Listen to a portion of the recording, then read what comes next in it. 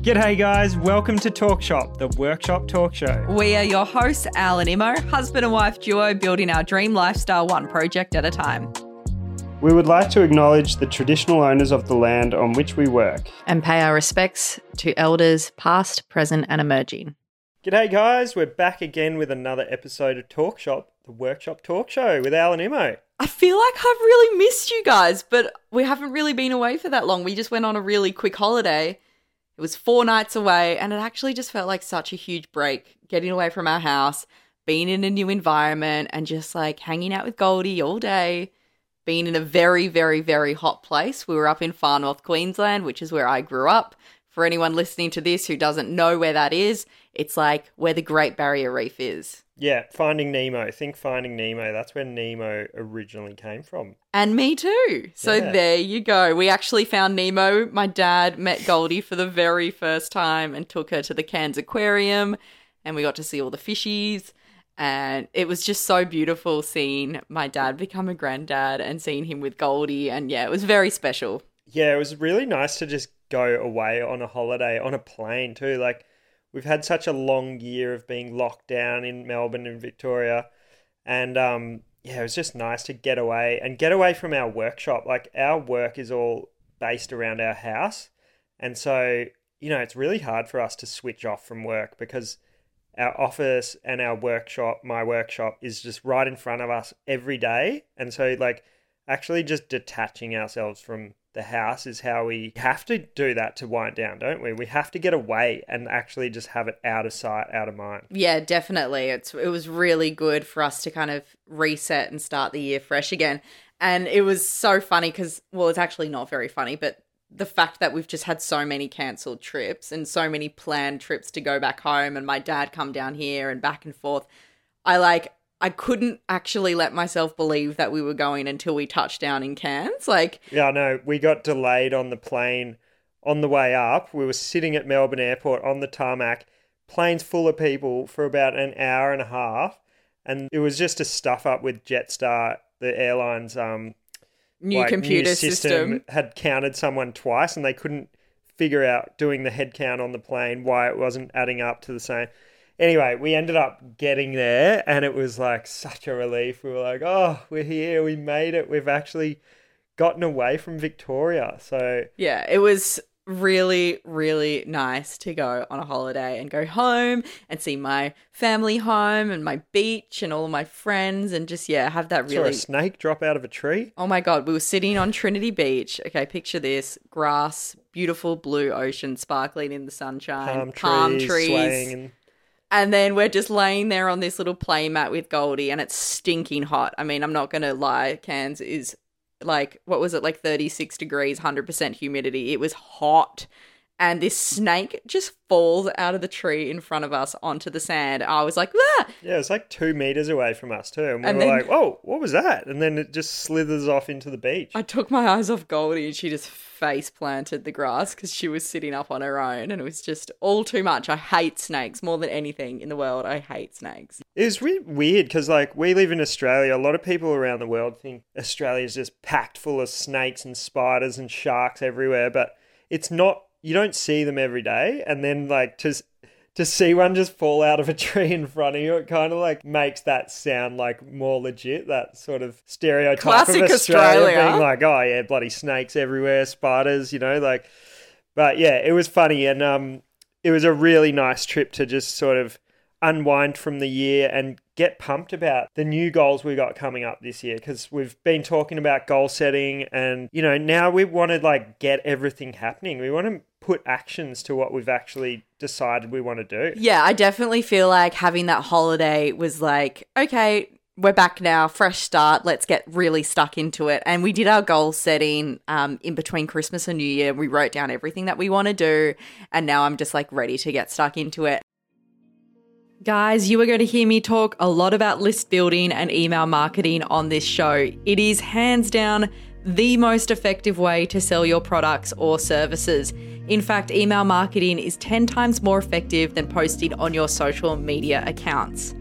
I want to tell you a story. Recently, we received an email and it said this: Al and Imo. I inquired about purchasing a bed from you 3 years ago. I have saved up my money and now I am ready to buy. And to be completely honest, I don't care what bed you make me. I just want something built by you. I read it out to Al and we were like, this is awesome. A customer willing to pay and you have total creative freedom over that job. I mean, that's the dream for any maker or artist, right?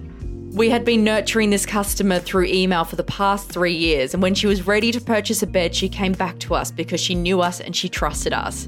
So although this customer didn't have the budget to purchase from us 3 years ago, she's ready now, and I want you to keep this in mind for your business. So everyone who contacts you still is a potential future customer. Think about it this way. You want more orders. You could either post a picture on your social media, you could pay for Facebook or Google or Instagram advertising and hope that you appear in front of the right person. Or you could spend the same amount of time putting together a slick looking email with some photos, some copy, and email it directly to the people who have already shown an interest in your work before. I guarantee every single time we send out a sales email, we get an order. It is so much more effective than posting on social media.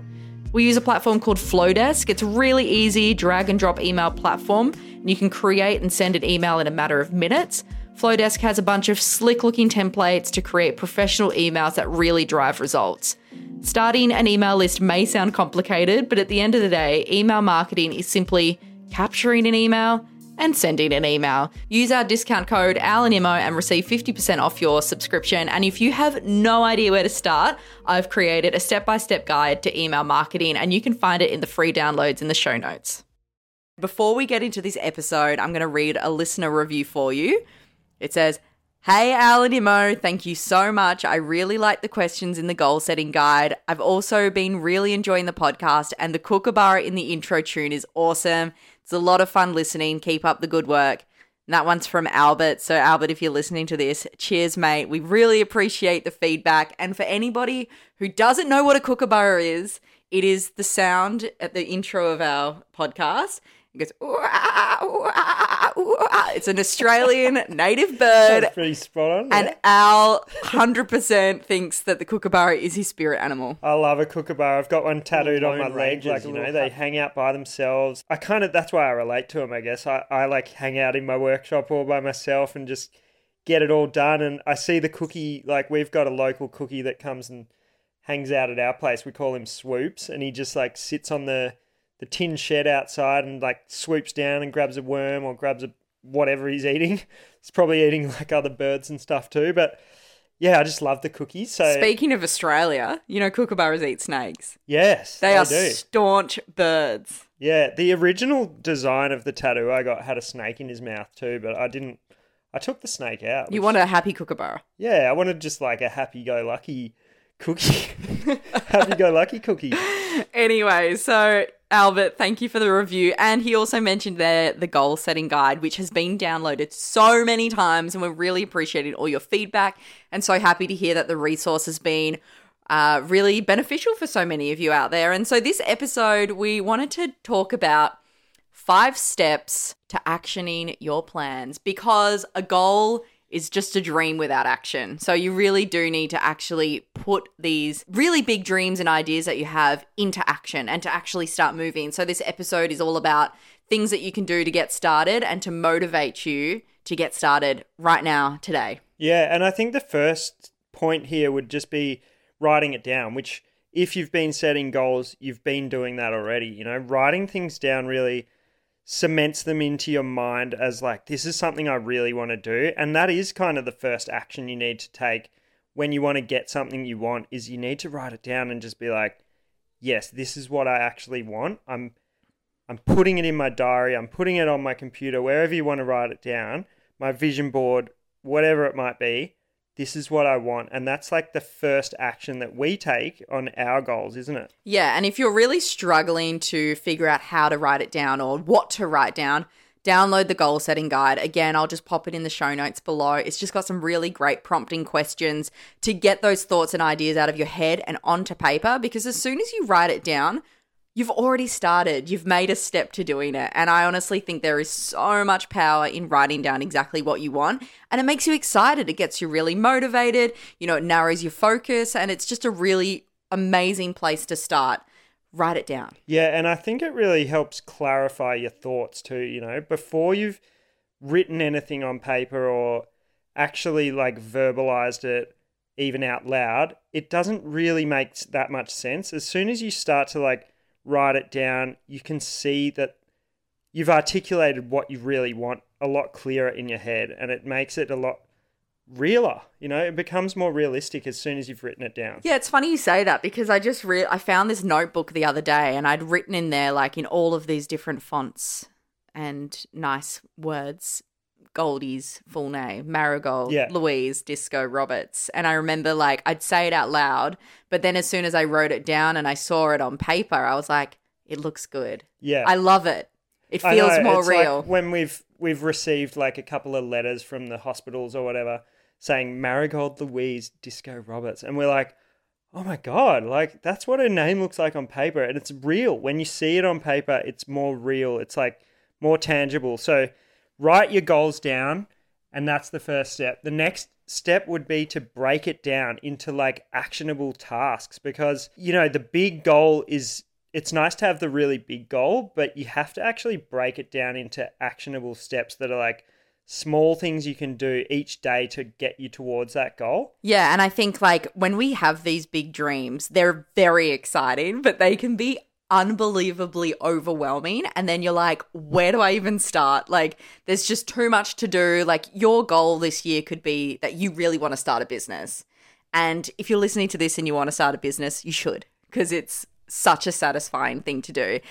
But it's very overwhelming because there's so many different aspects about starting, you know, and setting up a business, and you're like, I don't even know where to start. So if you can write it down and then break it down into steps, and then like really actionable, like what you're going to do when. So then the next one would be to prioritize, because you've broken it down into these like bite-sized pieces. Then you need to move the pieces into, you know, 1, 2, 3. And I love doing this because when I'm really busy and juggling being a mum, running, you know, 2 businesses, we've got a dog, you know, obviously our relationship, we've got the house build happening. I go through and I have a list of things I want to get done, but then I write like 1, 2, 3, 4, 5, and I go through and I prioritize them.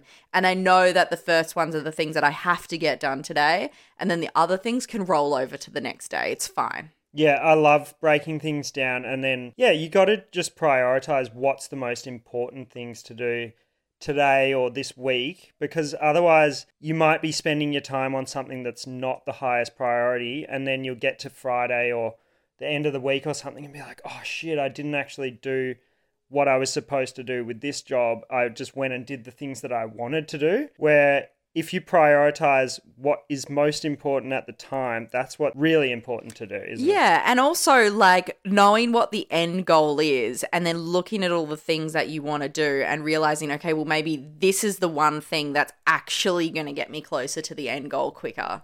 And it probably isn't the most exciting thing on the list, but it's definitely, you know, I think that's why it's so important to prioritize, because you can get carried away and sidetracked with like fun things that don't really get you anywhere. Yeah, so like for me, I like to write down in my diary, I write down basically what I want to get done in that week. And one of the things I love to do, as you know, is exercise. That's like a top priority for me. So the way I've started doing my exercise now is first thing in the morning, I'll get it out of the way because it is a priority. And as soon as it's done, then I don't need to think about it anymore. I can move forward into my business priorities and get all that stuff done. So it's also just about picking what time of day is going to work well for you to prioritize something, isn't it? Yeah, definitely. I think it's so important. It reminds me so much of when Goldie was first born. And like when you have a newborn, just everything goes out the window. Like I cannot even begin to talk about like how bizarre it was, because I'm always like, go, go, go, do.